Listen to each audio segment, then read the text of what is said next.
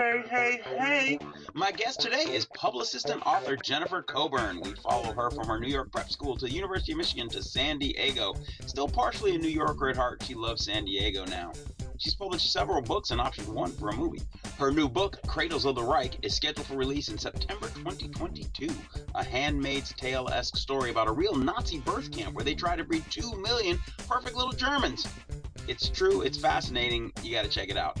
Hear how her introverted husband proposed during an improv show, and she thought he was ruining the scene.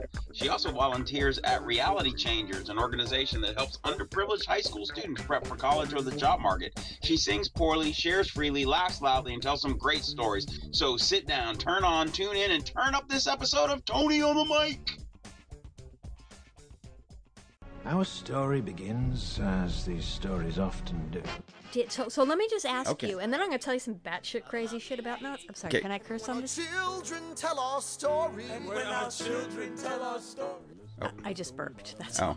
You do that right on the mic. Better be edited out. No, the burp, that's going to be in the promo at the beginning. Good, yeah. And meaning. You have no control. Who lives, who dies, who I feel like one of those white people who are like, I like rap. And they're like, name a song. And like, you know that one about, story. That one was just sad. Those people are assholes. That's what I'm saying. Right? You come here, you do Tony's podcast, you better sit down and listen to it. I'm a lot like you were. You were not lying when you said you're a bad singer. Wow. I'm not listening to this podcast. I have to say, that's the most amazing story I ever heard. Good morning, good afternoon, good evening, whatever time you listen to this fine podcast product. My name is Tony Lawrence, and I'm Tony on the Mic. Today, I am joined by a author/publicist, Jennifer Coburn. Say hi, Jennifer. Hi, how are you? Good. I understand you were born in New York City. Let's start from the birth, and that's still your home base, or your home where you feel at home? It's where I feel at home. Well, no, I feel at home in San Diego. San Diego is my home. I've been here for 30 years. Okay. But I do consider myself a New Yorker at heart. Still. Yeah. Still. It's funny, I grew up in Chicago, and I think people like us in that regard are lucky, is that I feel very at home in Chicago. I feel very at home in San Diego, and it's good to have homes. Mm-hmm. Good to be able to go places.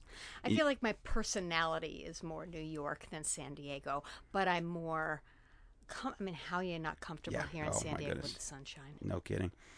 I'll let you know how your personality at the end. Yeah, if you're a San Diegan or a New Yorker, there's a litmus test. Is there? Oh boy, now I'm nervous. I didn't study. No, it's a pop quiz.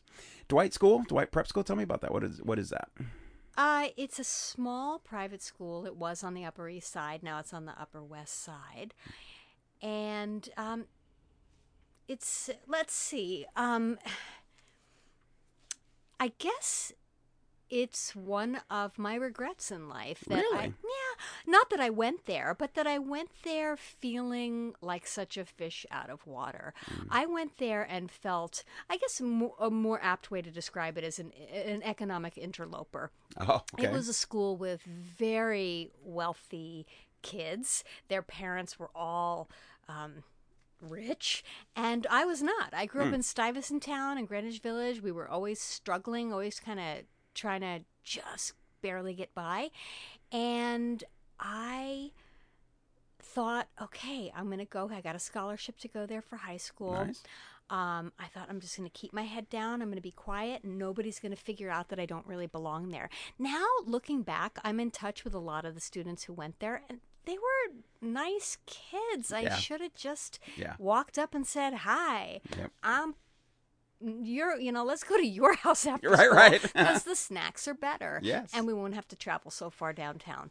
Yeah, don't have to bus transfer. Right. That's great. You know what? I think that's the universal high school tale. Everybody feels like everybody else has it figured out and has it going on, and then we find out later. I'm going to my 40th year high school reunion in 2 weeks. Wow. In Somerville, South Carolina. And it's same thing. I moved from Chicago to South Carolina. City boy, racially mixed. Didn't feel like I fit in at all. Then we moved back to Chicago and then out. But it's interesting talking to a lot of the high school people who are just people. Everybody's just people. Well, yeah, I hooked up with I'm not hooked up. Oh, but hello. I connected with this woman that went to high school Story with. just keeps getting better. And we were talking about books, and she said, why weren't we best friends in high school? And it's not only why weren't we best friends, why didn't we even talk? And it's because we were from two different cliques, and we just didn't mix. But we would have been really quite compatible. Nice. Yeah. And then, how did you pick Michigan?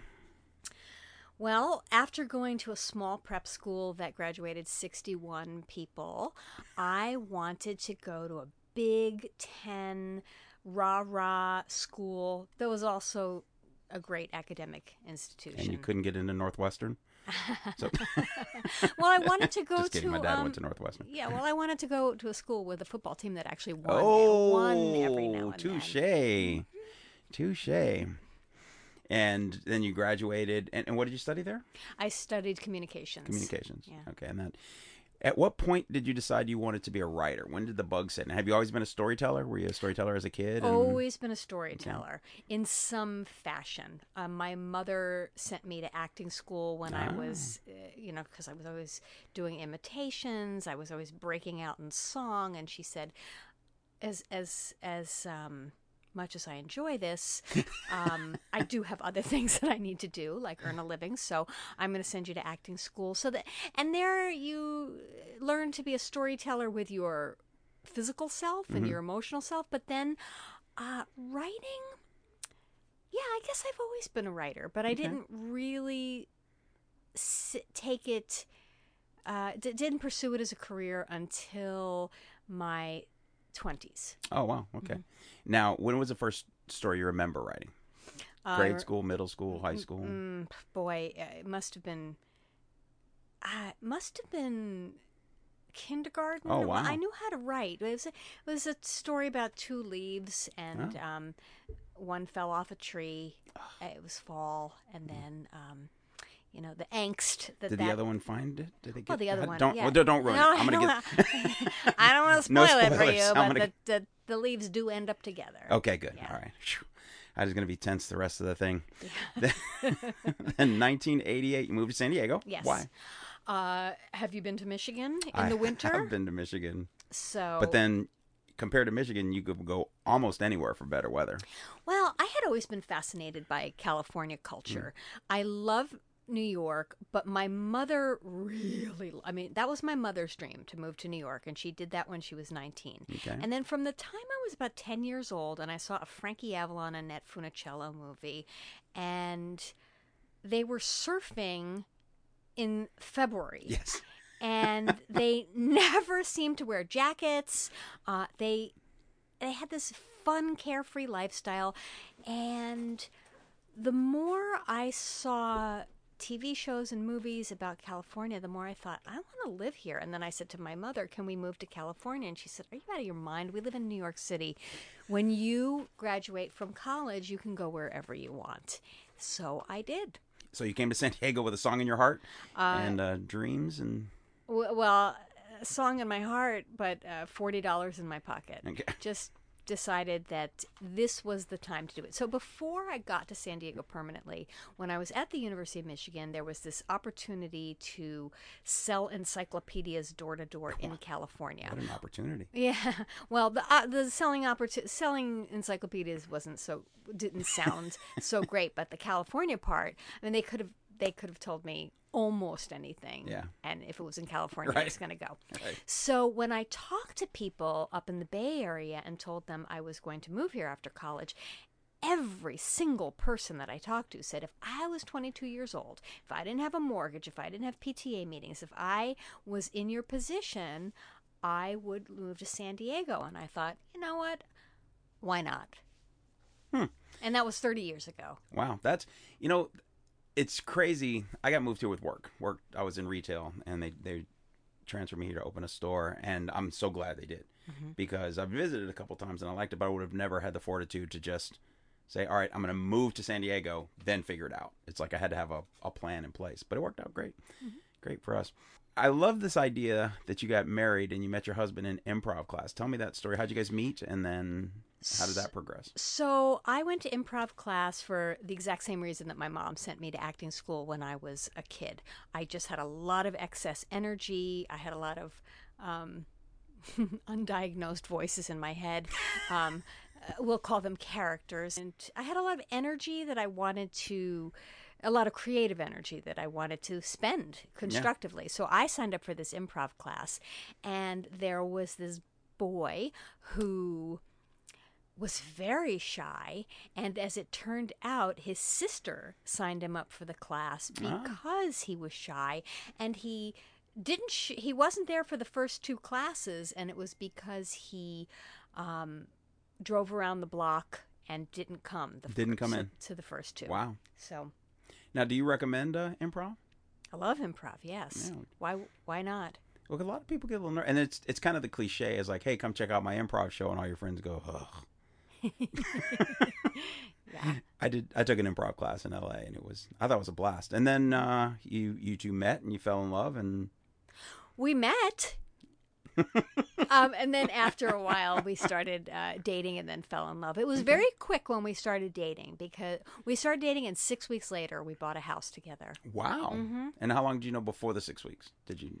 Probably 6 months. 6 months. He seemed like a solid guy and a really nice friend. Wow, you got 6 months under your belt, so that'll tell you for sure. And then he popped the question? No, we bought a house together. What? Yeah. Well, Wait. You lived together without being married? Yeah. My guest today has been Jennifer Coburn, the anti-moral... No, I'm just kidding. I prefer slut. Slut. Okay. Yeah, thank you. So you moved in. We moved in. It was a good, we had to talk about this. They said this was in San Diego. You bought a house. San Diego. Okay. We bought a house that, oh man, we shouldn't have sold it. We would. Tell me about it. Yeah. Really, we bought that house for a song. Anyway, so we bought the house together, and after a year and a half, we decided to get married. A year and a half. Mm-hmm. Okay, that's a reasonable. I approve of that. Well, it was an economic thing. We blew all our money on the house, and then we had to save up for a wedding. I support that too. Economic is as good a reason as any to get married. Right. Green card, pregnancy. Well, no, I didn't marry him for. No, it's just we didn't have money for a wedding, so we bought the house, and then we saved for another year and a half, and then we had the wedding. Nice. Would you have gotten married if you had tons of money earlier? Sure. Yeah. That was it. Mm-hmm. And tell me about your wedding. Was it a big wedding? It wasn't big. It was about 100 people. It was a lot of fun.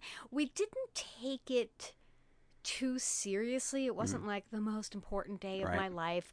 The wedding planner was like, we have to make sure everything goes perfectly. And I said, I hope it doesn't go perfectly, because the marriage isn't going to be perfect. Life isn't going to be perfect. So why would we have a perfect party? Let the chips fall where they may. That's awesome. Yeah, my wife and I did the same thing. We planned our own wedding, and it was wonderfully imperfect.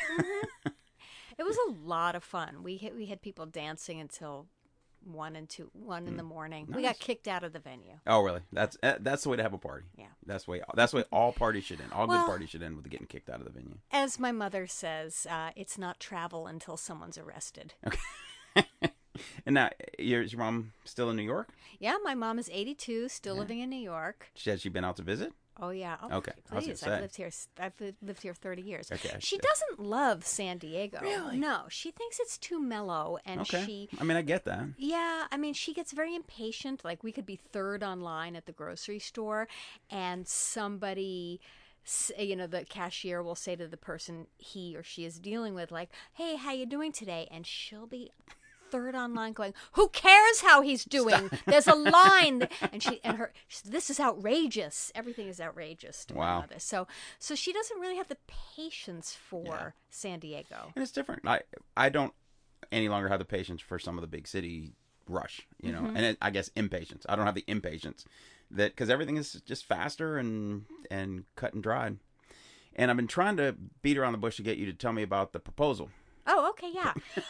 So the proposal was at an improv show. My teacher has a holiday show, and she put us in the very last scene. And I thought that was an odd choice. First, I thought it was an odd choice that she put us together, because while we worked very well in life, we didn't have great stage chemistry. Yep, I get it. And she said, "Oh, the two of you are going to play the alphabet game." And the alphabet game is where one person starts the sentence with an A, like, "All right, looks like we're going to get started with an interview." And you say, "Before we do." And I go, "Come on, Tony." And we try to make something of it. Okay. So I thought, the alphabets game is not really such a great scene. I mean, that's not such a great, that's like not a hot trick. Right. The second one is, you're really going to end the show on that, and you're going to end with us. So I thought, I'm not going to micromanage. Right. And so we did the scene, and we started out, and William starts looking, it's a couple having a fight over, I don't know, a Christmas tree or something. Within the alphabet game? Right. Okay, all right. And then on I, he starts stuttering and saying, I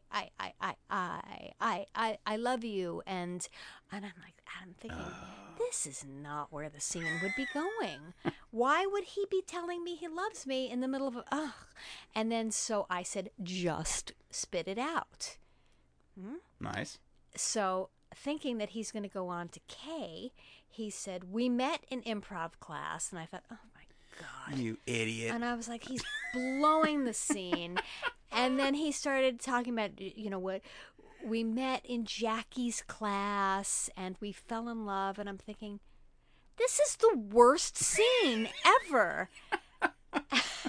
But then he reached into his pocket and pulled out a ring and said, "Jennifer." And I thought, well, at least it's a J. Right, good. He said, "Jennifer, I love you and I want to spend the rest of my life with you." And then I thought, we're not supposed to use props. What is this? Oh, wow. I have a feeling this is for real. And that's when I realized, and everybody in the audience realized, that this was an actual proposal. Wow. And it was wonderful because we had a built-in engagement party. Oh. I said yes. Did you wait till Y, or did you just skip straight to? Okay. I messed up. I tried to bring it back to K. Okay. And kiss me, you fool. That's what I should have said. Listen, years of regrets. I kept thinking of a line that was better that I could have said. Right. And then we had a party. Nice. Everybody was there, and we celebrated. And then we went back to the house that we owned. Yes, right. So it wasn't. It was a wonderful thing that he did, and William would have proposed to me out in the desert or something quiet, but he went way out of his comfort zone to do something that would please me. That's awesome. And that is my number one criteria in a husband. So. Well, hey, that's a fantastic story. Seriously, when you submitted that, I went, oh, we got to talk about this. This is great. That's a great story. Now, you had a overachieving daughter who couldn't wait to come out. Is that correct? I wouldn't say she's overachieving. Mm-hmm. She's a high achiever. Okay. She's not overachieving because she's amazing, so she's achieving just as she should be. She's achieving at the perfect level. And she didn't come out. Did she come out to you? Come out early of you. She came out of you. Oh, she was premature. I thought you were saying she was gay. Oh, is she? No. Okay, I didn't. I mean, listen, God bless if she was. Right. But when you said coming out, that's where my head went. Oh, I'm researching a book right now on LGBT history. So when you said coming out, that is exactly where I went. I meant coming out of you. Coming out, yeah, she came out at 8 months. Okay. which I call AP birth. AP birth. Nice. She was just very advanced. Yeah, and hasn't looked back since. No, she hasn't. Good. That's great. I have 3 kids. Let me think. 25, 23, and 19. Ah, nice. And, mine's 24. Right in the middle. They all, in some universe, could have been friends. 2004 was your first book, Wife of Riley? Yes. Well, yes and no. Okay. I had a book in 1995, which was a book about sexual harassment at the workplace. But my first novel was The Wife of Riley, and that was a book about a woman who secretly tries to find a new wife for her soon-to-be ex-husband. So it was a romantic comedy. Nice. And, yeah, that was the first. This was the first one I had published. Yeah, how many had you written before? Now, did you finish books, or was that your first actual, like, completed project? Because me, I have 10 unfinished. I had a book called Tales from the Crib, which I wrote and did not sell. And I started writing The Wife of Riley so I would busy myself and not bother my agent and say, did it sell? Did it sell? What's the news? Because, as you know, your agent can fire you. So I occupied myself with another book, and then that's the one that sold first.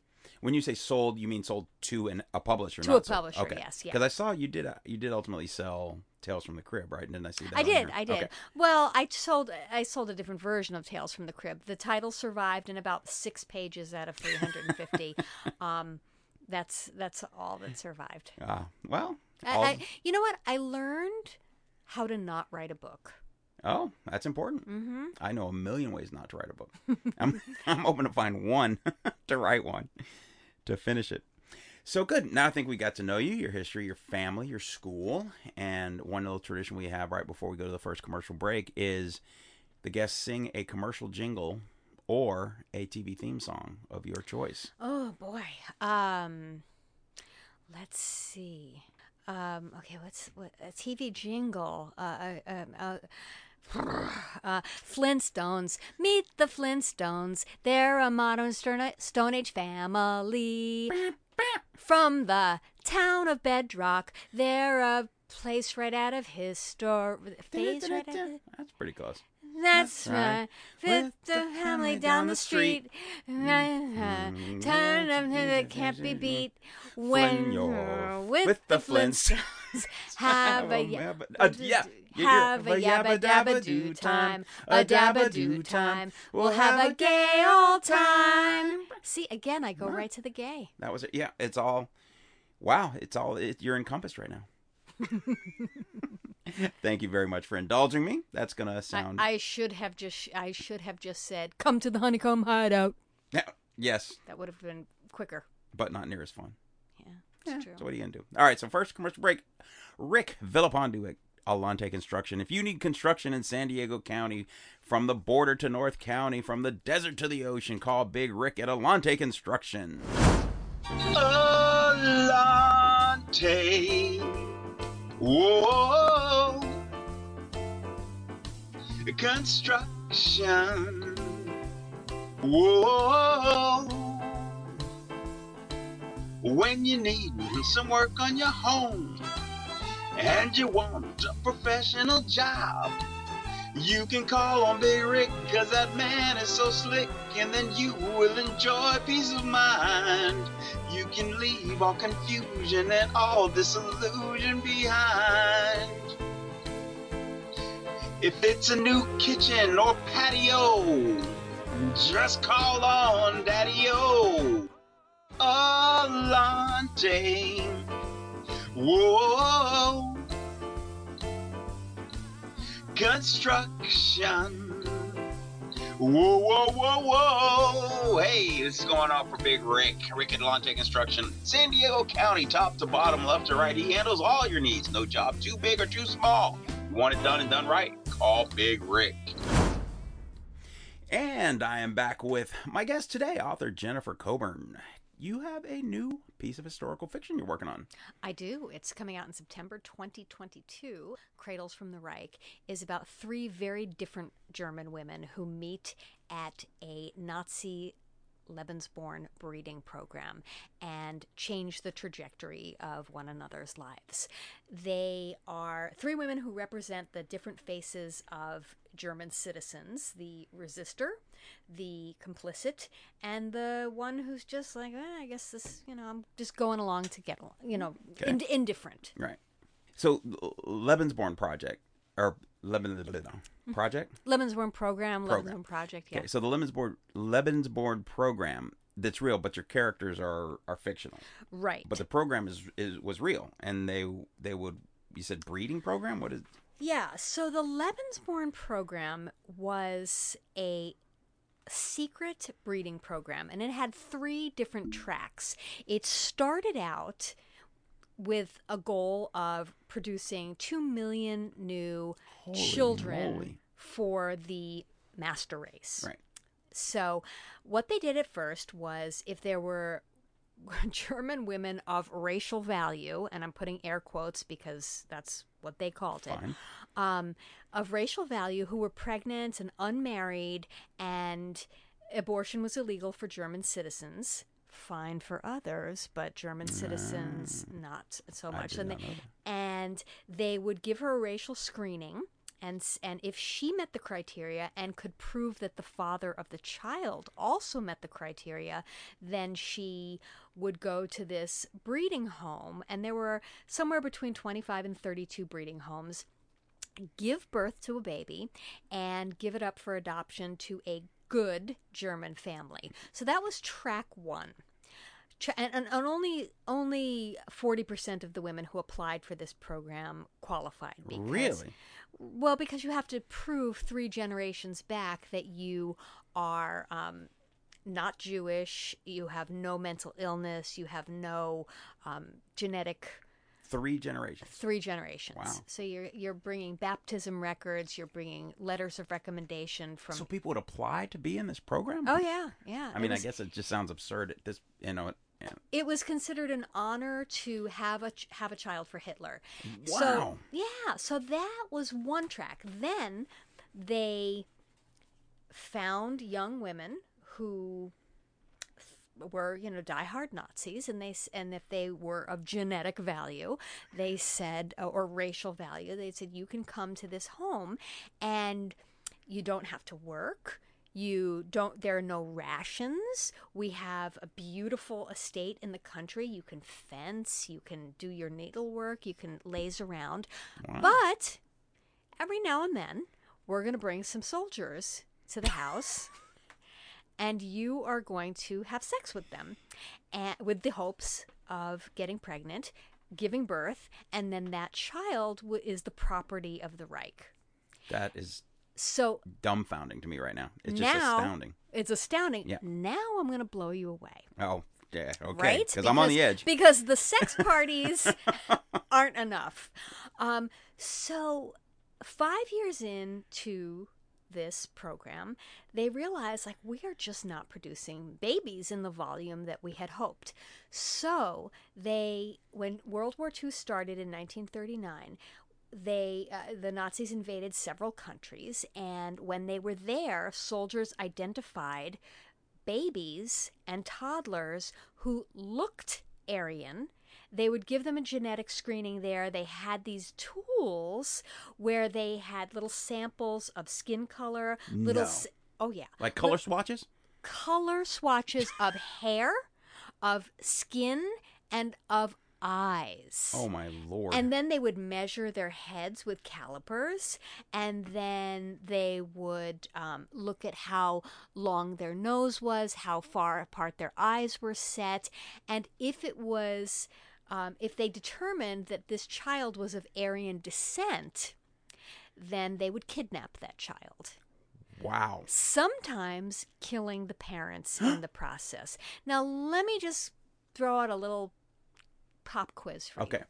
How many infants and toddlers, and sometimes older children, but mainly it was an infant and toddler program. Let me back up. Before you guess how many children this happened to. So... they'd bring the children to Germany. If the baby was 6 months old, the Germanization processed, and that is what they called it, Germanizing. Wow. Germanizing a child. So if 6 months old, they say, okay, your name is Hans. That's it. That's the process. But if you're 3 or 4 years old, especially if you're a little boy, because the little boys rebelled a lot. They were like, you're not my mom. Right. They'd send them to concentration camps. What? Yes. So now here's... No, wait. Mm-hmm. Until they complied, or no? You're done. They killed them. Little kids. Little kids. So the Nazis killed little Jewish kids too. I did know that. Yeah. I Killing guess children was not a big deal to them. I guess Nazis were bad, huh? Not only were they bad, they were actually batshit crazy too. Yeah, The no, things that's that they did. So let me just ask Okay. you, and then I'm going to tell you some batshit crazy shit about Nazis. I'm sorry. Okay. Can I curse on this? You can. I'll Okay. determine if I want to beep it or not. So far, you're okay. So far, Batshit crazy is okay. batshit crazy. Okay. All right. So let's put a little pin Pin in batshit. Okay. Okay. How many children do you think were stolen by the Nazis between the years 1939 and 1945? Okay, so we're talking 6 years of war, and just stolen, not impregnated or raised on the thing. Just stolen. Taken from peripheral countries. Yep. 10,000. 200,000. 100,000 from Poland alone. 100,000 kids from Poland. Yep. 200,000 kids. Total. Any percentages of who made it and who they sent to the little... Most made it. Okay. Most made it. I guess that's good. They were adopted by German families, and they were given... Oh, now here we're going to go to batshit city Okay. now. So here's batshit number one. Really, I'm really so glad you gave me permission to use that word. I'm now overusing it. Okay. Use it. Batshit number one. Okay. All right. They would give you, when you were a Lebensborn baby, they would give you a little silver cup that was engraved with your name, and Heinrich Himmler was your honorary godfather. Daddy? So, no, your godfather. So there were children who had no idea that they were Lebensborn babies. And when their parents died, so they are like 60 and 70 years old, they go up to the attic and they're deciding what goes and what's, what stays and what they give away. And they go, look at this cup. And then they shine it up a little bit and they see their name on it. And then they do a little digging and they realize that they're actually Czechoslovakian. They're actually Polish. And they were stolen by the Nazis and rehomed. And they went their whole life without knowing. With their whole life without knowing. So when a child was born in the Nazi Lebensborn program... I'm beginning not to like Nazis. Right. There's not a lot to like. So they would have... So say a young woman gave birth and she honored her contract and handed the baby over. And then a new family would come and they'd pick up the baby and they'd say, oh, here's little Adolf. And they would have a naming ceremony. And at the naming ceremony, a Nazi official would take a sword out of his scabbard. Is it? Sheath. And I'm embarrassed to say, as a former D&D enthusiast, that's Dungeons and Dragons, a scabbard is the same as a sheath. I thought a scabbard was a different type of sword. So who knew that a sheath and a scabbard were the same thing? Well, I guess Jennifer did, but I had no idea. The more you know. Well, anyway, somehow that sword got out of the little ship thing, and the tip of the sword was put on the baby's stomach, and that was, I don't know, I guess the magic wand where they said you're a Nazi now. And that baby at 2 weeks old became a member of the Nazi party. Wow. So I wouldn't call it much of a party. That doesn't sound like a party at all. I mean, that's weird. And then also Heinrich Himmler believed that he was the reincarnation of, is it Heinrich I the Fowler? You know what? He believed he was reincarnated from somebody way back, and that alone sounds strange. Batshit? Yeah. Okay. Not that. Look, maybe, who knows? Maybe there is reincarnation, but you don't get to choose. Like, oh, I'm actually I'm a Nordic god. And here's another thing about the Nazis. So Himmler and by the way, this Lebensborn program was Himmler's brainchild. Okay. Himmler and Hitler and Goebbels, who said, oh, the perfect master race, the perfect children, blonde hair, blue eyes, and tall. All short They had blue eyes, all short. None of them had blonde hair, and Goebbels had a club foot. So That's how are insane. they? The arbiter of perfection. Mm-hmm. Wow. Wow. It's hard to go anywhere from Nazis. Well, but I'm going to try. Okay. I mean, it was a fascinating book to research because, I don't want people to walk away with the impression that this is just a book about the program. It's really a book about women's relationships in impossible circumstances, because that's really when you see what a person is made of. You can say, I am kind, I am generous, but until you are put in a position where it's difficult to be kind and generous, you really don't know who you are. So these women are put in a pressure cooker where they find out who they are and what they're made of and what they believe in. How long is the timeline, as the arc of the story? Not long. I wanted to make it 9 months for obvious reasons, but it starts in April 1939 and it ends right after the war begins in October 1939. So it's a really short, it's a compressed period of time. And then I don't want to spoil any of these women. Now, they volunteered to be part of this? They were selected and they acquiesced? Did they? So it won't spoil it for me to tell you that I wanted these women to represent the three different faces of Gentile Germany. One is a resistor. She is, unbeknownst to anybody, she is other than herself, she is pregnant with the child of her Jewish boyfriend, and she was active in the Nazi resistance. Gundi. So I'm just guessing because I got the three names. So I'm 1 for 1. So she did not want to be part of the Lebensborn program, but she was coerced. Okay. Or threatened. The other one is all in. She loves the Nazi Party, loves what they're doing. She got pregnant on purpose with the child of a married SS officer. Oh my. That sounds like Trutz. Am I saying that right? Trutz is the real person. Hildy in the book is yes, but wait, Trutz is Hildy? So Hildy Trutz is a real person. Oh. And I based my character on Hildegard Trutz. Ah. But was Trutz another character? No, she's not a character at all. I She's a real person. Okay. And so here there's some controversy. Like when you're researching Nazis, it's difficult because at the end of the war, they burned a lot of documents. Yes. And they burned most of their Lebensborn documents. So there is no disputing that there was a maternity home, and there is no disputing that these children were kidnapped. Where there is some debate is whether they had sex parties and they had actual breeding happening. So some people say, no, that didn't happen. That's just the Nazis would never do such a thing. No. But other people, like Hildegard Trutz, said it was there. I mean, I was there. Right. It was wonderful. Wow. I got to eat all of the food that I wanted. There were no sugar, no rations at all. And I had the time of my life there. And I gave birth to a child who was a soldier's kid. And I saw him one night, never again.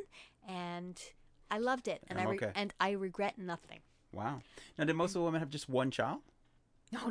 Okay. So Nazi culture was a cult of motherhood. Okay. They really promoted motherhood. And one of the things that they did was they said good German families have 4 or more children. So to promote this, in 1939, Himmler came up with this program where he would give mothers of 4 or more children a medal called a Mutterkreuz, and it was an iron cross. You get a bronze one if you have 4 or more children, you get a silver one if you have 6 or more children, and a gold one if you have 8 or more children. Holy moly. At the first ceremony where they gave these medals out.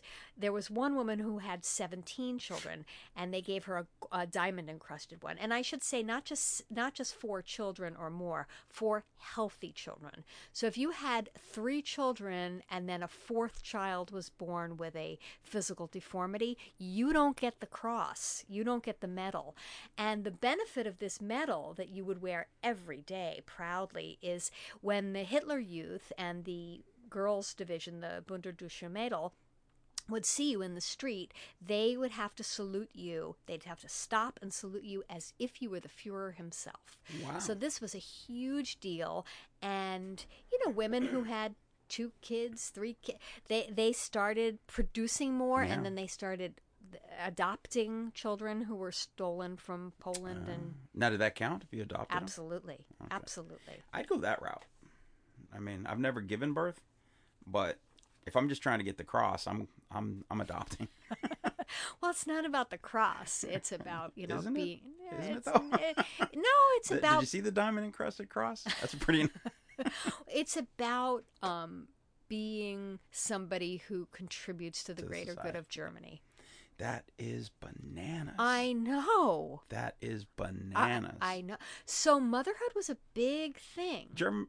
I always forget. Is Germany the motherland or the fatherland? Fatherland. Okay. Russia's the motherland. I don't know. But the fatherland. Okay. Would have been more kind of poetic if it was the motherland. That's what I wanted to name the book, by the way. The motherland? I wanted to just name it Motherland. Nice. But no. Well, there were 3 other books by that title, so it could get confusing. Yeah. That's always too bad when somebody else, their books weren't near as good as yours is going to be. So Actually, they were quite good. Oh, I was going to say they should have to give up their title so you could have it. Yeah, that's how it works. Now, how did you get someone to bite on this idea? Did you shotgun it to a million different people? Was there somewhere targeted to somebody, like the first person who read it? So this is a great idea. So you first pitch it to an agent, and then the agent pitches it to editors at publishing houses. Okay. So I sent it to several agents. Many of them liked the idea. Mm-hmm. This is the range of feedback that I got. One wrote to me and said, I really like the idea, but I didn't like the characters, the writing, or the voice. And I said, well, did you like the font that I chose? Right. What did you exactly like about it? That was horrible, because at that point, I didn't know that there was going to be a happy ending to this story. So I was like, oh my God, this book sucks. She's right. She knows best. She's the expert. And then thankfully, several days later, I got a call from an agent who was extremely,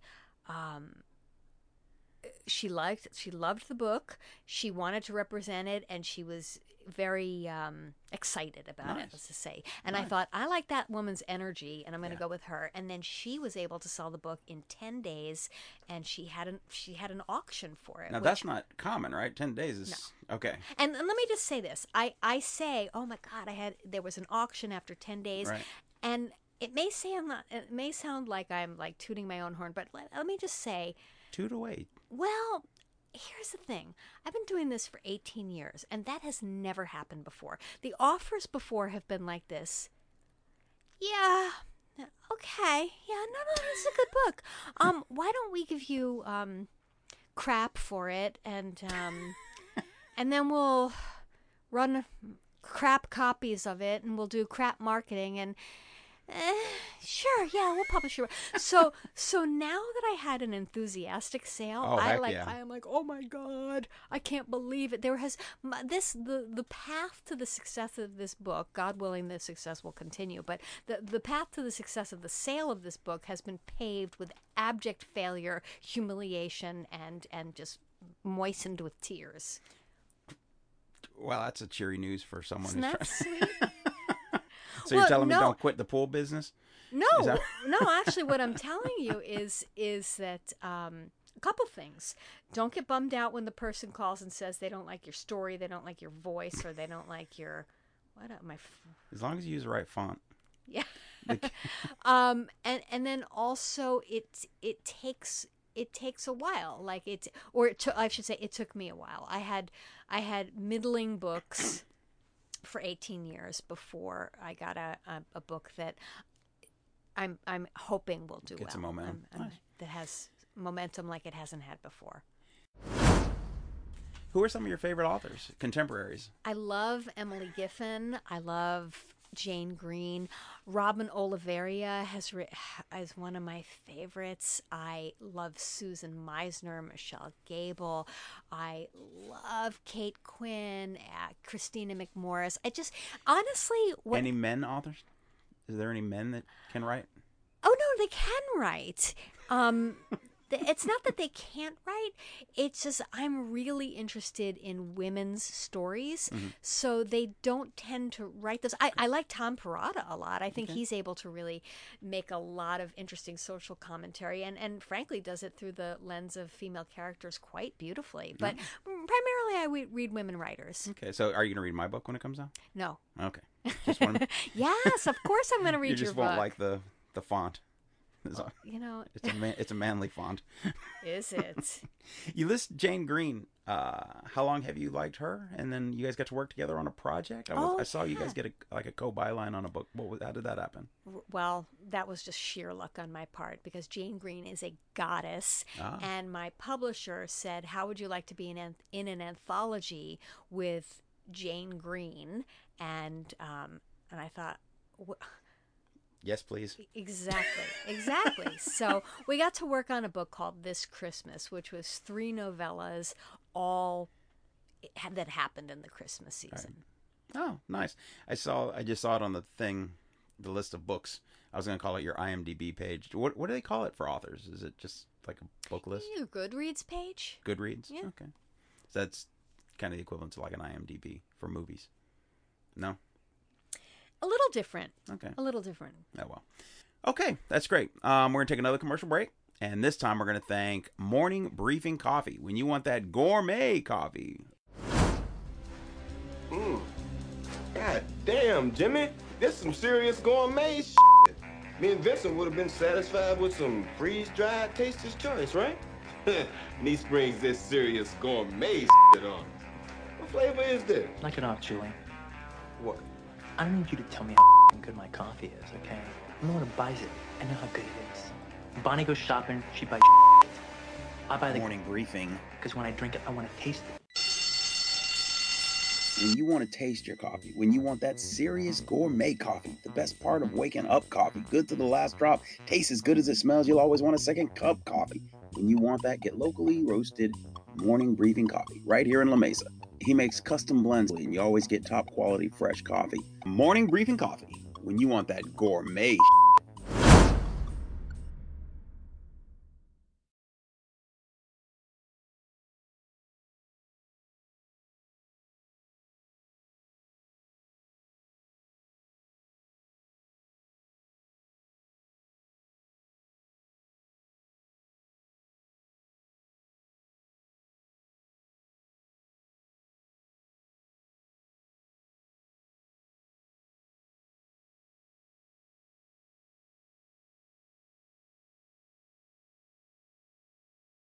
So, it sounds like Wife of Riley kind of got you on the map.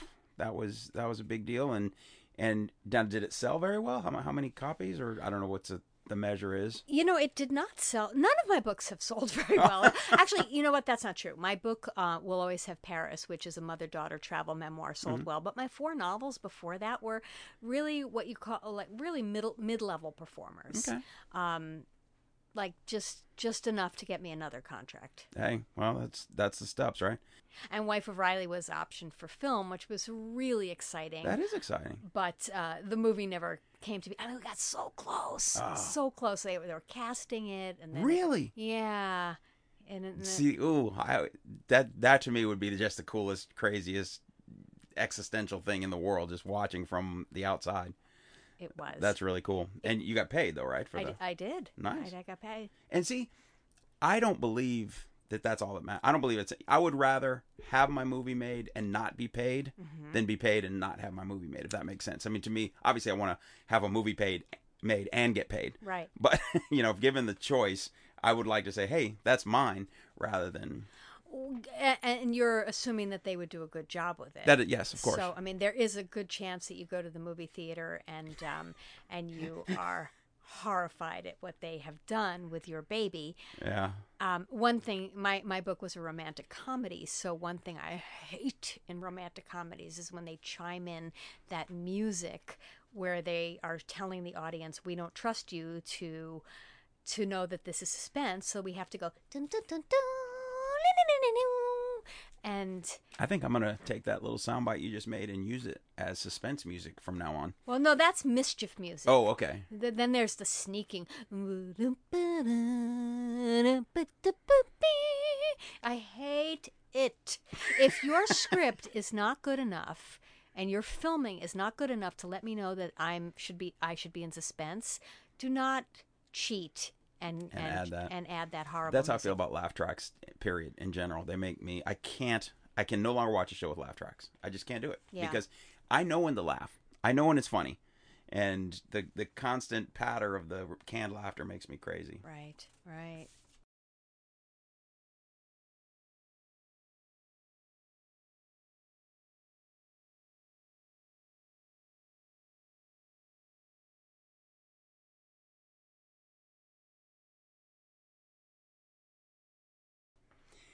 And we are back today. My guest, Jennifer Coburn, movie mogul.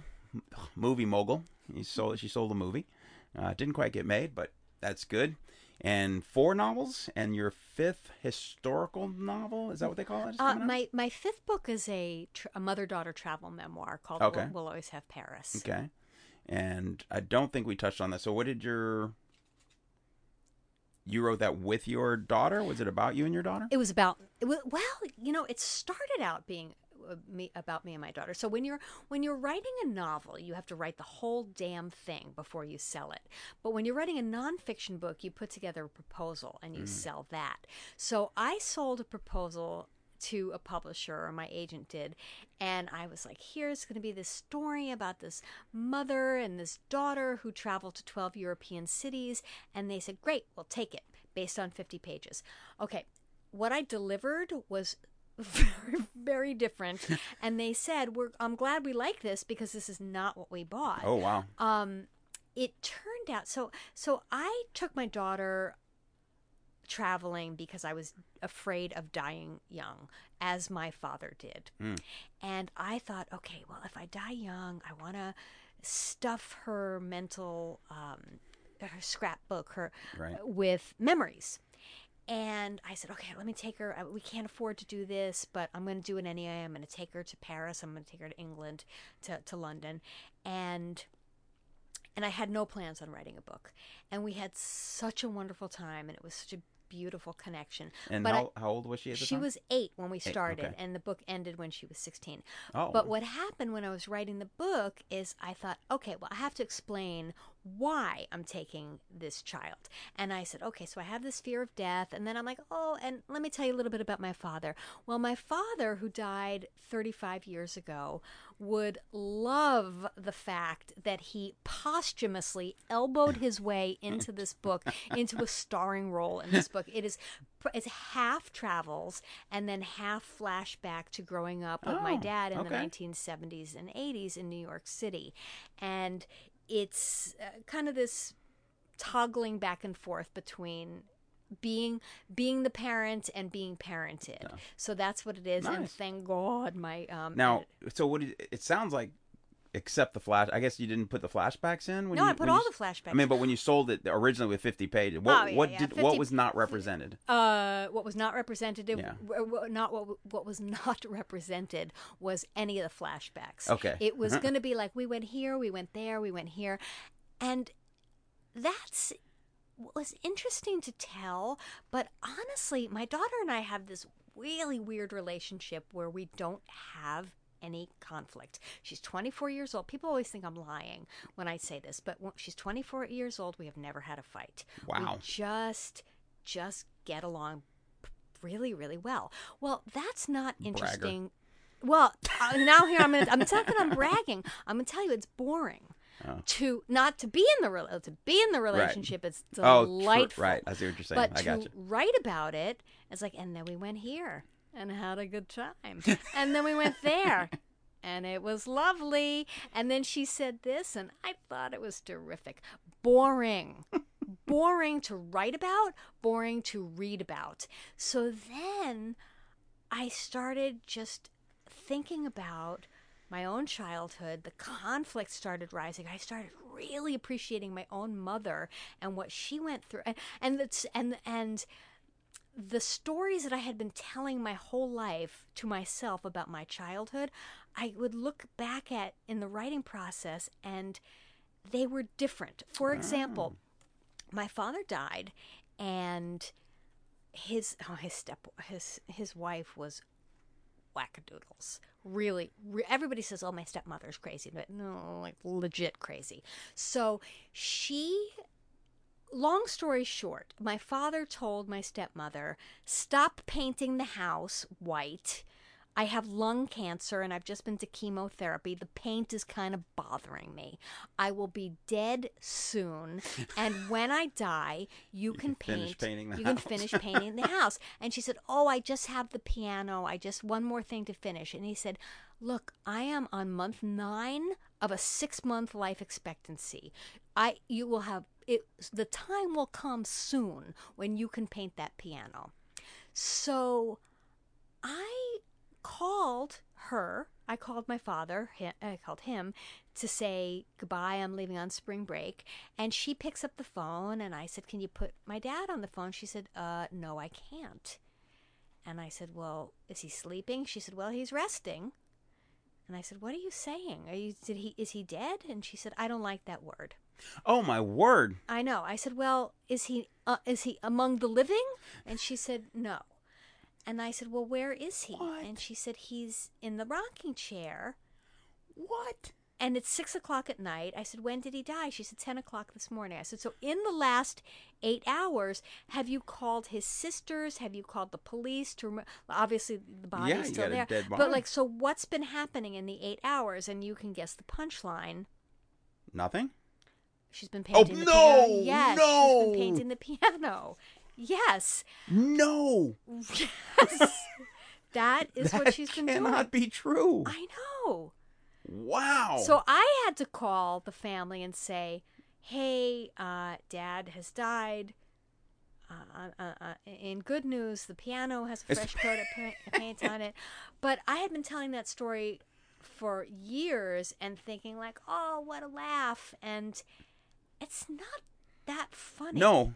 You know, it's really, I'm laughing with you now. Right.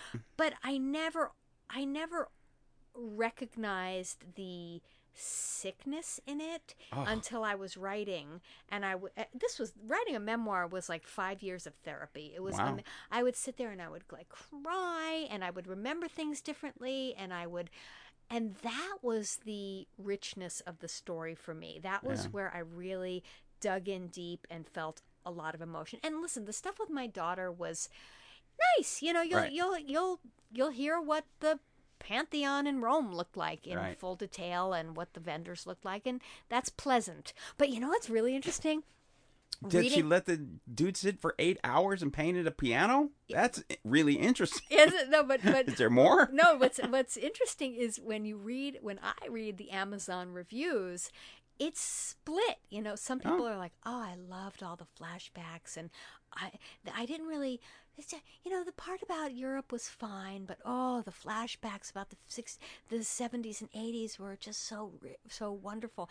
And then other people are like, "Oh, for God's sakes, I wanted to hear about Paris, not all about her dysfunctional family." And I thought, wow. A lot of people liked both, but it was funny to hear the split of people who... I think that's, unfortunately now, that's reality. I don't think it's much different. My philosophy is it's not much different. People have always kind of been split, but now everybody has a voice and everybody has a way to say it. Right. So we hear about it more often. Yeah, and my favorite review is somebody said, "I thought we'd hear more about Korea." And I thought, there was nothing about Korea. What do you mean more about Korea? There's nothing about Korea. It's called We'll Always Have Paris, and the blurb on the back says they traveled to 12 European cities. What are you talking about? That's not in Korea's not in Europe. We met some Korean people. Oh, okay. Maybe that's what they were hoping for. Maybe. That was a good story. And you say, it's funny because I feel a little bad because I deal with most things through humor and disbelief, but that is so beyond the pale jacked up that she painted the piano before she called anyone. I mean, I can't even frame that in a logical semblance of reality. I can't. I know. My poor dad, as he is sitting there, the last images of his life are like her putting on overalls and putting on her painter's drop cloth, right? Exactly. Wow. Wow, no easy segue from that. But I'm going to try. Tell me about So Say We All, some live storytelling you So do or Say did. We All Do you still do it? Is it? Yeah, Okay. actually, we're coming back to the Whistle Stop this Thursday at 7:30, 8 o'clock. You know what? This probably won't be out by then. Okay, so let me just start again then and say So Say We All is a wonderful nonprofit organization where people tell true stories live at the Whistle Stop, and they are. There's a theme every month, but the stories are so varied. You can have these deeply painful, poetically told stories, and then hilarious, and then some are the best ones are both. Both, right? Both moving. And the Whistle is it weekly, monthly? Monthly. It's the last Thursday of every month at the Whistle Stop in South Park. Oh, awesome. It's $5 and. You know what I love about it is you leave there reminded that you cannot make assumptions about people based on the way they look. The 5'10", drop-dead gorgeous woman is not going to tell you about her modeling career. She's going to tell you about the time her brother committed suicide. Right. And the Muslim girl with the hijab on is not necessarily going to tell you about how difficult it is to live in America in post 9/11 Islamophobic times. Right. She's going to tell you about a food fight that she had in 6th grade. Nice. So it's a wonderful reminder of that. Whistle Stop. Yeah. All right. I'm going to keep an eye out for it. Now, do you perform every month at So Say We All? Oh, no. It's I've done 10 stories there in the last 3 years. Oh, wow. Yeah.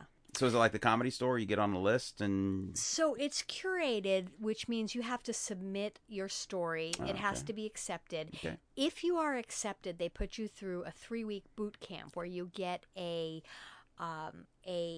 performance coach, a writing coach, and you also are in a cohort, and the cohort gives you feedback during a critique session. And it is absolutely... Holy cow. And it's invaluable. I'm going to do it. It's fantastic. I'm going to do it. Good. You're going to see me at the Whistle Stop. I look forward to it. Okay. I'm going to tell a story about my dad who passed away in a rocking chair and his ex-wife. I will kill you. Yeah, and then next month I will tell the story about how I killed a man with my bare hands.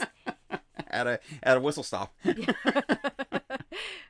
So, now also you spent some time with Reality Changers. Tell me how you got inspired and hooked up with that and what they do. So Reality Changers, again, another nonprofit organization in San Diego, and they support high school students who are working to become the first in their families to attend college and graduate from college.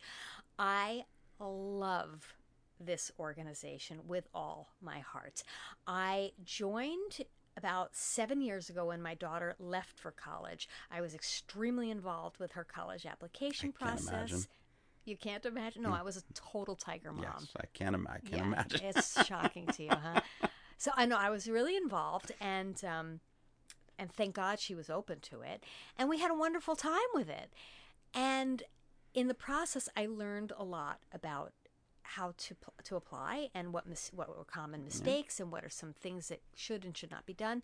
And I thought, and as I was working with my daughter, I thought, yeah, this is all great that we can support her in this way. But what about students whose parents didn't go to college and do not necessarily have the resources for an SAT tutor, for an essay writing coach, who do not have hours and hours and hours to prep them for interviews.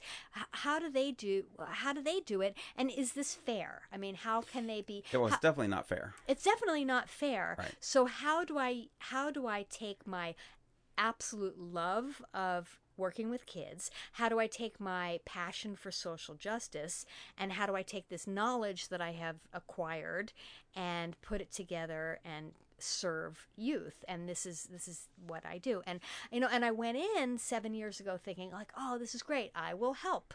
And wow, that is just I have helped, but it has helped me so much in understanding just in understanding what these kids' lives are like, what different experiences are like. I've talked to kids who are refugees. I've talked to kids who have been through extremely difficult circumstances. I have heard and studied racism, but to be eyeball to eyeball with a child who is telling you the racist things that their counselor has told them is a life-changing experience for me, and it helps me be a better advocate, a better person, really. Yeah. Well, I think when people talk about, I think the term white privilege is conflated with way too many things, but I think that one of the things is that, and I won't even necessarily say white, I'll say class privilege just for the sake of this debate. People don't know. If your parents have never been to college, you don't know how to fill out an application. You don't know how to write an essay. You don't know that there is a process. You don't know that there are resources out there. You just don't know. It's just completely foreign to you. So the more people who aren't exposed to that, we can get exposed to that, is just a wonderful thing. I'm all in. Yeah. And now that I've been doing it a couple of years, a lot of my students have graduated, and now they're in grad school, and they're applying. I'm working with one of my students that I've kept in touch with. His applying to medical school now. Wow. And it's just a joy to see how effective this program works. That's awesome. And the website? realitychangers.org. Okay. And I'm a volunteer there, so everything that I say should not be. I am not a spokesperson for the organization. Fair. I'm telling you about my experience there. Fair. And that's good. Everybody check it out, because I grew up in South Shore in a very depressed area as well, and in Chicago, and there's just people who never see the elevator. They never forget learning how to navigate it. They don't even know there's an elevator or steps, and the more people we can teach the steps, the better. And I'll tell you, it sounds cliche to say I've learned as much from them as they have from me. It does sound a bit cliche. It does. And it is. But let me tell you how. I had a student, Martha, and she got into UCSD, and she called me at the same time when I was thinking, boy, should I write a historical novel? Am I smart enough? Do I know how to do any research? Am I good enough to do this? I don't know. I don't think I am. And I'm grappling with all of this imposter syndrome. So Martha calls me just out of the blue and says, hey, Jennifer, I am walking across campus right now to go to office hours because you always told me to go to office hours even if I wasn't having a problem, just to go and engage with my professor, and you told me to do that, and you told me it was important, and I'm walking across the campus right now, and I just have one question. And I said, what is it, Martha? And she said, what am I supposed to do when I get there? And I thought, now, if she doesn't know what she's doing either. Right. And she is literally walking toward the unknown and figuring it out as she goes along. Am I going to get this 19-year-old kid show me? She doesn't know what she's doing. I don't know what I'm doing. I'm going to be inspired by Martha, and I'm going to go ahead and do it too. So I'm in. So these kids totally are inspiring. Like when you see what they're up against and what they just say, like, I'm going to do it. Yeah. It's you'll put one foot in front of the other, and once you start doing that, and soon you'll be walking across the floor. Right. But if what has been in front of your feet have been cliffs, yes, you are hesitant to put one foot in front of the other. Absolutely. Yeah.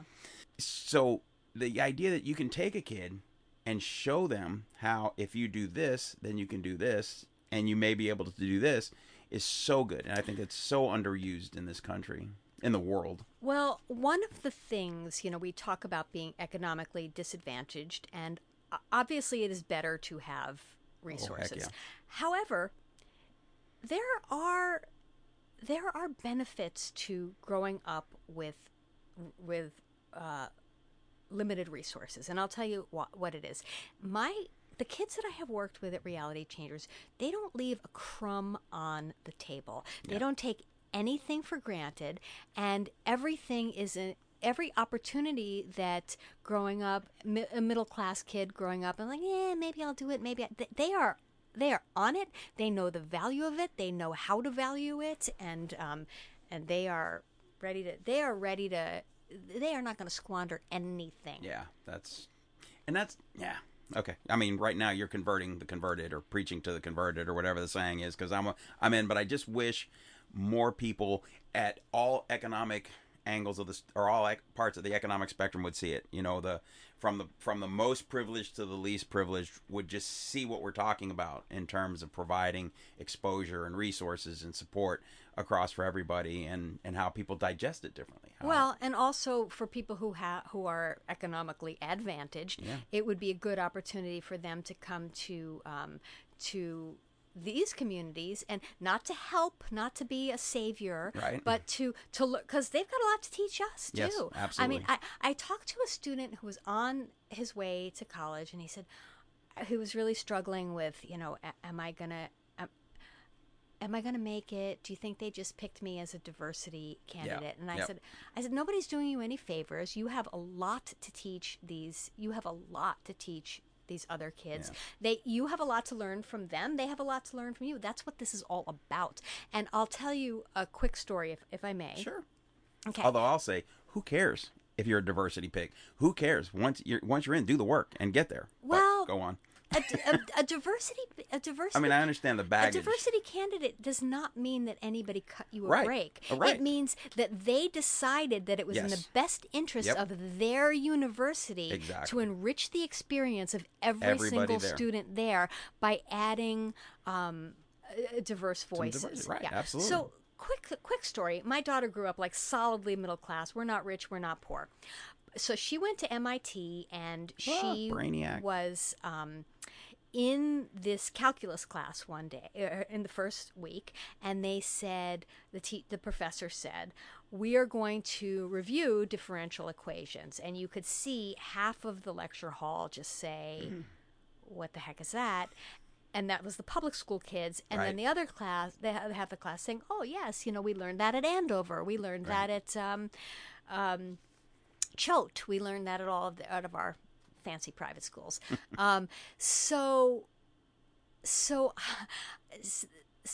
Katie huddled together with a group of kids, and they were like, we don't know what this is. We don't know. And she said, why don't we go to that group of kids who have those nice shoes over there and ask? They all seem to be nodding as if this is a review. So she walks over and she said, hey, you guys seem to understand. You seem to agree that differential equations are something that you want to review. And they were like, yes, we are. And they said, can you teach us? Like, we don't know what that is. Can you come over and teach us that? They said, we'd be happy to. Can you teach us something too, please? Because we have a lot of laundry that we don't know. Like, we know that there's a machine, and we get that you're supposed to stick money in it, but like, how do you? Wow. What I heard of something. Our maid talks about separating, and where do you put the detergent? And like, we kind of get how it works, but we have never done our own laundry before. So, with neither thing being of greater or lesser value, right.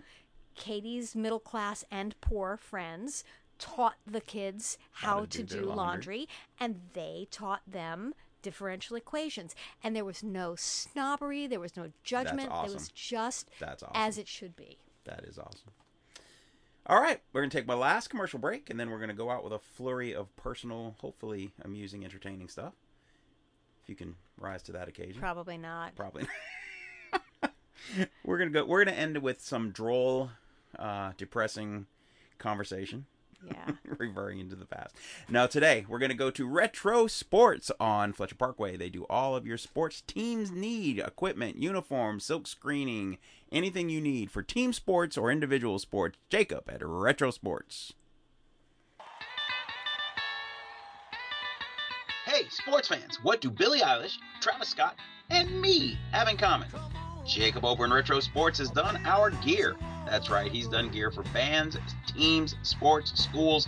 You have a need, he can fill it, I promise. They do embroidery, screen printing, tackle twill, heat press, and if you have an organization, they will build you a spirit website. You can do it for your school or your team, whatever you have going on. He posts it all, they order it, he makes it, and you get money. You share in the profits. It's free. Check it out. They'll do your Letterman's jacket, fitness equipment, whatever you need. And when you go in there, make sure you tell them that Tony on the mic sent you in. To Jacob Ober, great in the community. Outstanding product and service. Check out Retro Sports, retrosports.net, and 9100 Fletcher Parkway in La Mesa. I love Jacob at Retro Sports. He's awesome. And we're back. I am joined today by the hilarious author of the screamingly funny book about women in bondage in Nazi Germany. Wow. Forced to have children. It's a laugh a minute, folks. You look like you're going to say something. No. I think that says it all. I think that sums it up. That book's not that funny, to be honest. Is there humor in it? You know what there is? There is lightness, and there is humor, and there is love, and there is friendship. But it is, obviously in Nazi Germany, right. There is a backdrop of tragedy. Yeah. No, that's tough to make a funny story. Well, the hypocrisy of the Nazi Party is, if it weren't so tragic, yes. It would be funny. It would be a parody. If you were telling me this and I didn't know that it actually happened, I would laugh as like a dark comedy because nothing could be that dark. And I'll tell you, we were talking earlier about the swatches, the skin color and the hair color and the eye color swatches. And when I showed an editor an early copy of this, she was about to tell me that was too over the top until she went to the Holocaust Museum and saw his actual racial screening tools. Wow. That is crazy. Well, that's the uplifting, hilarious lead in I want to this next part. Well, I hope, you know what, I have to say, I hope the book is uplifting. It's not a depressing book.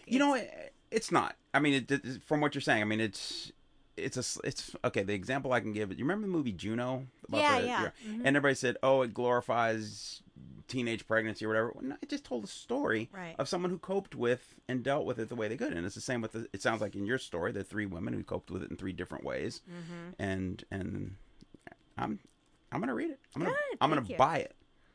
Oh, thank you. I'm going to buy it. Mama needs that money.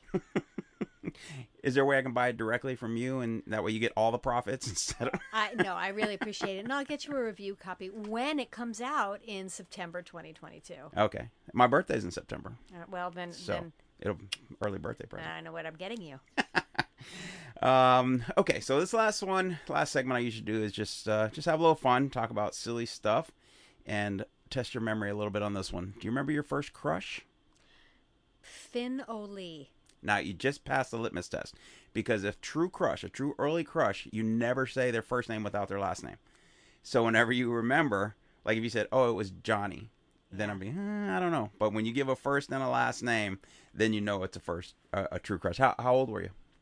I was 10. 10. He was amazing. He had a mop of red hair and freckles all over his face and always carried a basketball, even when there was no court around. Oh, Finn. Dreamboat Finn. Oh, he was dreamy. Your first kiss? Finn O'Lee. Finn? Yeah. Yeah. How long after the crush? About a year. I think he was. We went together as much as 10-year-olds can, and I believe Greg Barrett bullied him into kissing me. I think Finn wanted to, but didn't really. Greg. Hey, you know what? Not that I'm in favor of peer pressure in any way in terms of It was underneath the green apple tree in Camp St. Regis in 1977. Wow. And he missed my lips and got my cheek, and it was still just delightful. First date? First date? Oh, that was Andrew Schneider. That was in 7th grade. What a cutie. I'm still in touch with him, actually. Oh, really? Yeah, good That's friend. awesome. Yeah, very good That friend. is awesome. I'm still in touch with my first kiss, but I can't remember my first date. Well, my first date, my mom and my grandmother, I told them I'm going to go on a date to Rockefeller Center. We're going ice skating, and they said, "Oh no, you are not." And they said, "We have to meet him first." And then when he showed up at the house, and he was all of 5 feet with all that curly hair and his cute little dimples, and adorable. They were done. Now, okay, I'm sure now your husband's number one, but Finn or what's his name? First date guy? Andrew Schneider. Finn or Andrew in their prime. What do you mean? Like in the moment, like Finn at 10 or Andrew at 13. What do I do with which the one choice? which shines brighter in the pantheon of memories? I think Andrew. I mean, Andrew was, Just a little further along, and just a little further. No, nothing. No disrespect to Finn. He holds a special I'm place. Team Finn. He holds a special place in my heart. But my God, I'm still in touch with Andrew. I know his wife and his daughter. That's awesome. And Okay, so Finn, if you hear this, come on, man, you got to fight back. I'm Team Finn. I don't know what happened to him. Every time I ask his sister on Facebook whatever happened to Finn, she never responds. Oh, so did you break his heart? No. Did you break? You broke his heart. I did not break his heart. I He think you broke moved. his heart. He moved. We were in New York, and he moved to Moraga, California. See, sisters protect brothers, so Yeah, I think Finn's over it. I don't know. I think he may be in prison. Is what I think. I don't know. Wow. Well, what's the big secret? Okay, Where's I'm Finn? writing a book, In Search of Finn. Finn O'Lee. And we're gonna where find him are out. you? We're gonna find him. Okay, you say you like all kinds of music, even country. Now, tell me a country song you like. I love Sarah Petite. We shouldn't be doing this. Okay, you sing a part of it. So achy breaky. I don't sing Achy well. breaky heart. Oh, it's like, she's like, she says all the like meow, na, na, and then but I forget. sounds like a wait, terrible hold on, song hold on, so hold on. far. The chorus is, shouldn't be doing this. We shouldn't be doing this, and you just know there's this lust. They're doing it. Please, I think they already did it. We shouldn't be doing this. We shouldn't be doing this. But it's just like, I just love that forbidden. Huh. I'm gonna find it and put it on in the background. It's beautiful. Sounds like it. And you say you like rap? Give me a rap song. Well, we were talking about old school rap. Yeah. I like old stuff. I like Tupac. I like Biggie. I like. Biggie, Biggie, Biggie, can't you see? I just like. Right there. Yeah. The go-to is like Sugar Hill Gang, or we could do a little Sublime. We'll do a Sugar Hill. Give me some Sugar Hill Gang. Okay. Hip, I said hop, the hip, hip, the hip, hip, hip, the hip, hip, hop, you don't stop. Rock it out, baby, bubba to the boogity bang bang, the rhythm of the boogity beat.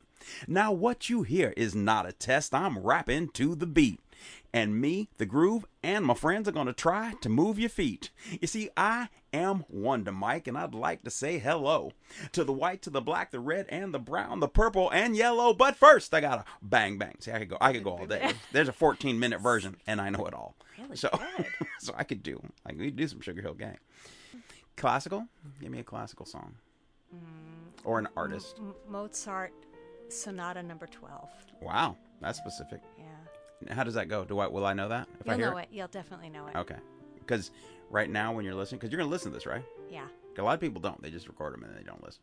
Those people are assholes. That's what I'm saying. Right? You come here, you do Tony's podcast, Yeah. you better sit down and listen to it. They download, which is, the most important thing. But listening is important too. But you're going to hear Mozart number 12. And hey, hang on. Oh, there it is. I recognize it. Make sure I got it right. And let's see. How about rock and roll? I love... Artist or a song? I love I don't know if does this count. Does Neil Young count as That'd be a little classic, oh oldish rock. man, look at my life. I'm a lot like you were. You were not lying when you said you're a bad singer.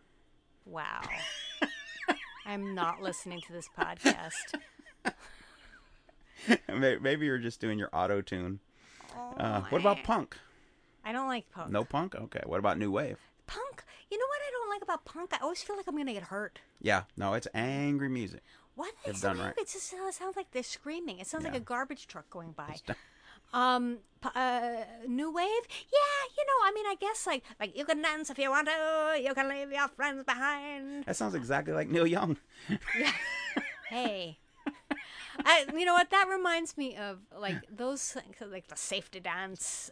We can dance if we want to. You can leave your friends behind. Because your friends don't dance, and if they don't dance, well, they're no friends of mine. Well, yeah, I feel like one of those white people who are like, I like rap, and they're like, name a song, and like, oh, you know that one about I like big butts and I cannot lie. You other brothers can't deny that when a girl walks in with an itty bitty waist and a round thing in your face, you get sprung. Right. All right. Okay. So now here we are. I'm proving my point. Yes. Okay. I mean, just keep it 100, Yes. as my kids say. Yes. I don't know what. I'm sorry. I don't know I'll what beat the. that. I don't know what I'm talking about. I gave you batshit crazy, but I'm not giving you that for you. I don't know what the batshit I'm talking about. That's all I can say on this show is batshit. Favorite Beatles song? In My Life. Okay. I love that. And I also love, that's John Lennon. No, In My Life. Yeah, In My Life. I just feel like I want that song played at my funeral. Oh, wow. Yeah. Neil Young versus James Taylor. Oof. James Taylor for his... I like Neil Young. I like some of Neil Young's song. When I like a Neil Young song, I like it deeper than I like a James Taylor song. Okay. But I like more of James Taylor's songs. I get it. James Taylor. It's a breadth James Taylor's versus... the cream, the supreme, the whipped cream topping, the nice thing. But if you want a nice deep piece of cheesecake or something really satisfying, it's gonna get down in there. Then it's Neil Young. Yes. Okay. Yep. Who's your favorite Jenner? Ugh, I hate them all. I hate them all. You know who my favorite Jenner is? The Jenner eating virus. I hate that family. How about the Kardashians? That's the same damn family. I know. I was just testing you. Same family. No, I do too. It's absurd. They are a waste. They agree. contribute nothing except stupidity and they promote consumerism and materialism and I can go one further. I said the other day there was a woman on television and I said I hate that this has become the standard of beauty, and it all looks exactly that Jenner Kardashian look with the Botox lips and the enhanced cheeks and I don't find it attractive. I don't find it pleasing. They are the grossest family, and it's millions of people want to be them. They're that's just the trying worst. To be, that's the worst. That's part. the worst. Yeah. Okay, let's see. How many Jack in the Box tacos could you eat at one sitting? Oof. Okay. Could I? So we're looking for the max. Yes. I could probably eat 12 if I was really hungry. Yeah. Put down a dozen? Comfortably, probably like 8. Okay. What's the most you have ever eaten? 4. 4? Yeah. Okay. And as we come down to the wire, you have committed a capital crime. You have been convicted and sentenced to death in the electric chair. And you are going to get a last movie, a last meal, and then they're going to put the headphones on. Song is going to play you into the abyss. What is your choice for the meal? Choice for the movie? Choice for the song? Okay, I am going to have a takeout order from Sushi Ota. Their yellow tail double roll and a mixed sashimi. Okay, that's delicious. It is amazing. And as far as the movie, I'm going to go for some old home movies of my daughter Katie. Watching her as a baby, learning how to walk, watching her roller skate. No. That's the movie. No. That's the movie. If you don't pick, you get Porky's 2. The Revenge of Porky. Well, then I'm going to pull the lever myself and electrocute. As soon as I finish that Sushi Ota. Oh, okay. No, I want to watch that. Okay, so I have to watch a commercial film? Yes. Okay, Idiocracy. Oh. You know why? Because then I'll be like, yeah. Good. Right. I'm Bye. out. Yep. Yeah. That's what I will drop the mic and I will say, y'alls are batshit. Yep. Because that's the only curse I'm allowed to say on Tony's show. That is true. And then the song? And if you don't choose, you get We Built This City on Rock and Roll. That's a great song. Of course I would listen to. All right. So I would listen to one of my father was a musician and a lyricist. Was it released? Yes, it was released. Okay, I have a gold record hanging on. Really? Yes. What? Talk about burying the lead. It was a big scandal it was the number 2 song of the Wow. 1970s in Holland. And I'll tell you a very quick story. My daughter and I were in Amsterdam, and we went into this place called Second Life Records, a vinyl shop, and I said, look for The Mighty Sparrow, and the album, I don't know what the album is called, but it's The Mighty Sparrow, and his song is called Only a Fool. And you know, in the movie version of this, we search for weeks and then finally find it at the end, but in the real life, she goes, this one? And she picked it, and so I'd listen to that. That's I don't awesome. I don't like the Mighty Sparrow's cover of it, but your rules are so damn strict, Tony. It just has to be anything released. That's not strict. Well, they didn't release it with his voice. Yeah. All right, I'll allow a cover of a released song, because the problem is, I'll tell you why. It's a logistics thing. Because then anybody who doesn't say, I'd watch old home movies or I'd listen to my daughter play guitar or something, then you're the jerk if you don't say it. Once you allow it, then everybody, you know what I mean? Right. So if anybody says, yeah, I'd watch Green Mile or I'd watch West Side Story or whatever. And they're like, yeah, Jennifer Coburn watched her kid. I guess Right. you don't like your kid. Right, exactly. Jerk. Yeah. If you loved your children, that's what you would pick. But All right, so the song, all right, so I guess in my life, yeah. okay. I guess I listened to in my life. That's a very valid and worthy selection. See, that's not so hard. Well, it was a little difficult. Okay, you could listen to The Mighty Sparrows. So they didn't really. Now, this is your dad, you said? Yeah. That's awesome. Yeah, you know, Dang, how of do the we- rocking chair. Yes, and the freshly white painted piano. Yes. All right, that's all I got. That's all I got. I want you to give a chance to pop your website. What do you got? It's jennifercoburn.com, and I would love it if people could put Cradles of the Reich on their Goodreads want to read list. Okay, I will do that as soon as we're off the show. Cradles appreciate it. of the Reich. Right. And that's September 2022. Right now, that's the release date. Are you done, by the way? I'm done. Okay, so it's out there. Now it's being processed and going through the machine. It's being proofread. It's not it's not near a machine yet, but it's being proofread. A cover is being designed. I just mean the not the Oh, printing all right, machine. gotcha. The Yeah, publicity. yeah. The machinery Yes, is in work. The wheels are in motion. Nice. That's I gotta be know. exciting. It's really exciting. It's really exciting because I'll tell you, a year ago, I was sitting there going, "Does anybody give a bat shit about this? Does anybody? Is this gonna? Am I the only person who thinks this is a fascinating story?" There's at least two of us. All right, Because well- I think it's fascinating. Thank you.